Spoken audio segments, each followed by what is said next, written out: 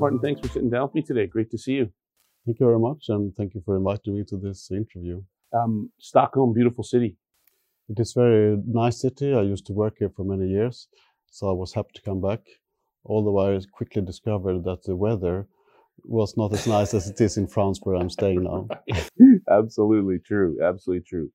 So, Martin, CPVO is got 25 years under its belt now. Can you talk to me a little bit about some of the key developments that have happened over the 25 years? Well, I think the system has been very successful.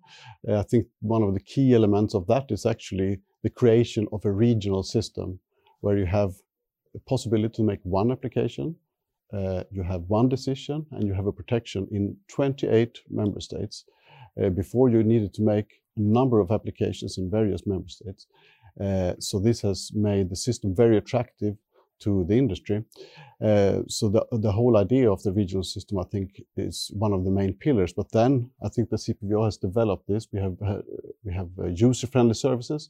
We are working very closely with the member states.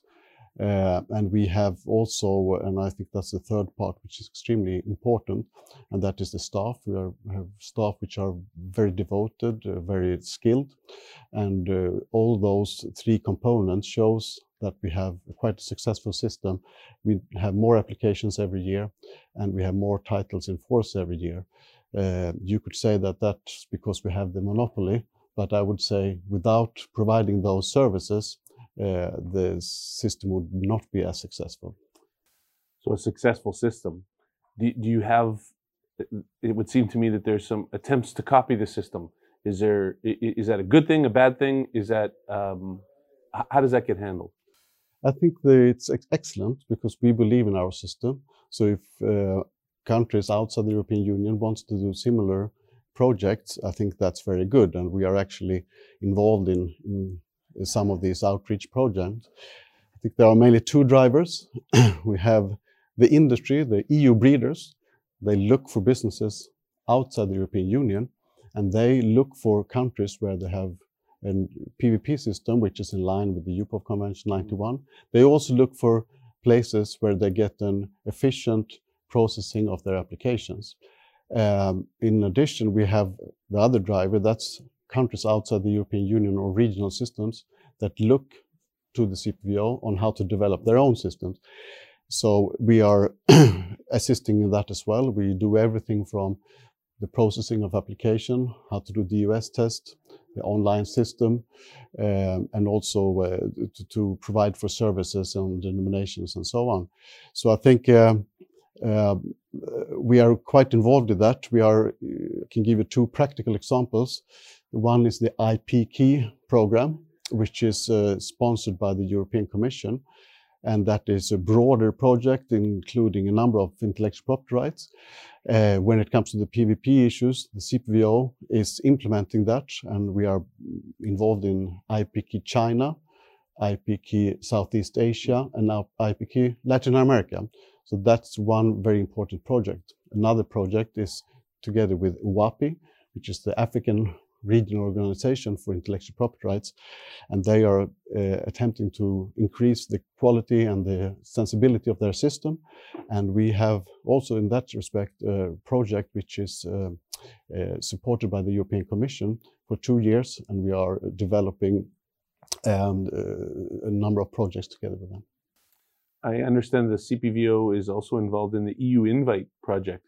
Can you talk a little bit about that project as well?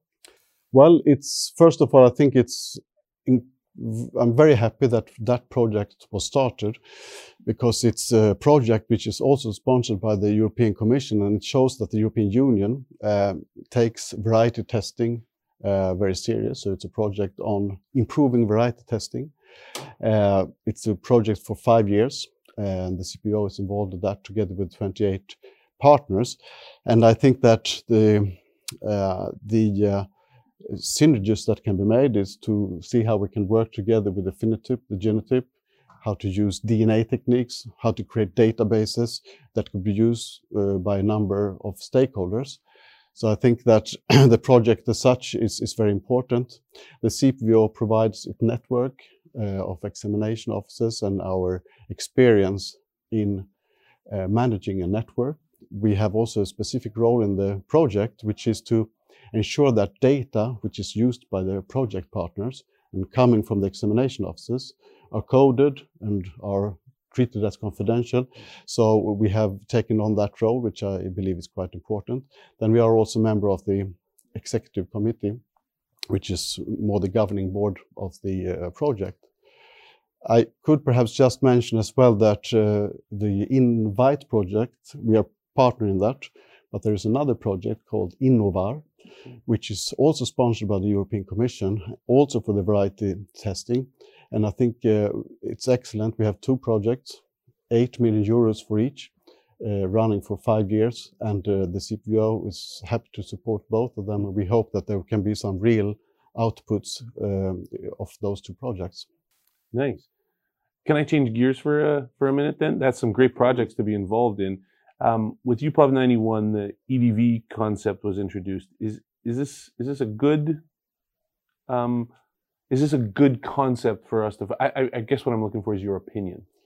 Well, I would say that it's a very good concept. I think that at the time when the 1991 convention was negotiated, there was a new moment of biotech coming into the industry, introducing new genes into existing varieties. So I think it was a good occasion to extend the scope of protection. So I think that the notion of having EDVs is good. And I also think that you should not underestimate its value, because I think the mere fact that it exists, it makes the industry negotiate with each other, and they know often very well between themselves what is an EDV or very close to an EDV. So I think it's a self-regulatory thing to a large extent. Having said that, I'm of course aware that there are quite some problems in the text. The text is rather vague. And for that reason, I think it's very important that UPOV is providing guidelines. There is a discussion ongoing in UPOV to perhaps update the guidelines. I think it's also very important that the industry is involved. I know that the industry has created certain guidelines on threshold on a DNA level. So if a certain threshold is reached, the burden of proof is reversed. So I think the industry takes its responsibility there, and I think that's very important. Then, I mean, if this would not work at all and there would be huge financial losses, you have to go to court. And there are not so many court cases, and there are lots of reasons perhaps for that, but I would say that if the financial losses were sufficiently substantial, then the industry would make use more of the courts. So in essence, I think it's a very good concept, but it needs to be worked on for clarity reasons. Like most concepts. Yes, like most right concepts. about that. Right. Lots of talk about plant breeding innovation. How do you see some of these new breeding techniques having an impact on plant breeders' rights or maybe even enforcement? Well, first of all, I think these new breeding techniques, they have a lot of promise. And I think they are very important. And I think they should be used for plant breeding. And they should be used without, well, they should be supported. And I think that the developments in the European Union now with these court cases, it's not going in the right direction. So I think now the member states of the European Union, the Commission, needs to look at this with a scientific-based view. What is really a threat, what is not a threat, and then go on with it so that we can use the most recent technology also in Europe. For the application of plant variety rights, in the short term at least, I don't think it will have too much effect, because we still have the DUS criteria. And that will not change. So if you should change a gene inside or turn it off or turn it on, we would still use the DUS criteria. Perhaps we could use these these appliances as a kind of an additional criteria. But I don't see in the short term that would change. In fact, we cannot check if a variety is an used, well, if this technology has been used, we have to rely on the applicant, because the test that we do, the DUS test, would not reveal in many cases whether such a technique has been used. I think that what perhaps some are looking into more is that these new techniques may be patented, and the patents, we get more patents in this area, perhaps that will have in the long term an effect of the plant varieties, but it's very unsure. Right. Well said. Thanks again for sitting down with me, and I appreciate your time. Thank you very much, Ron.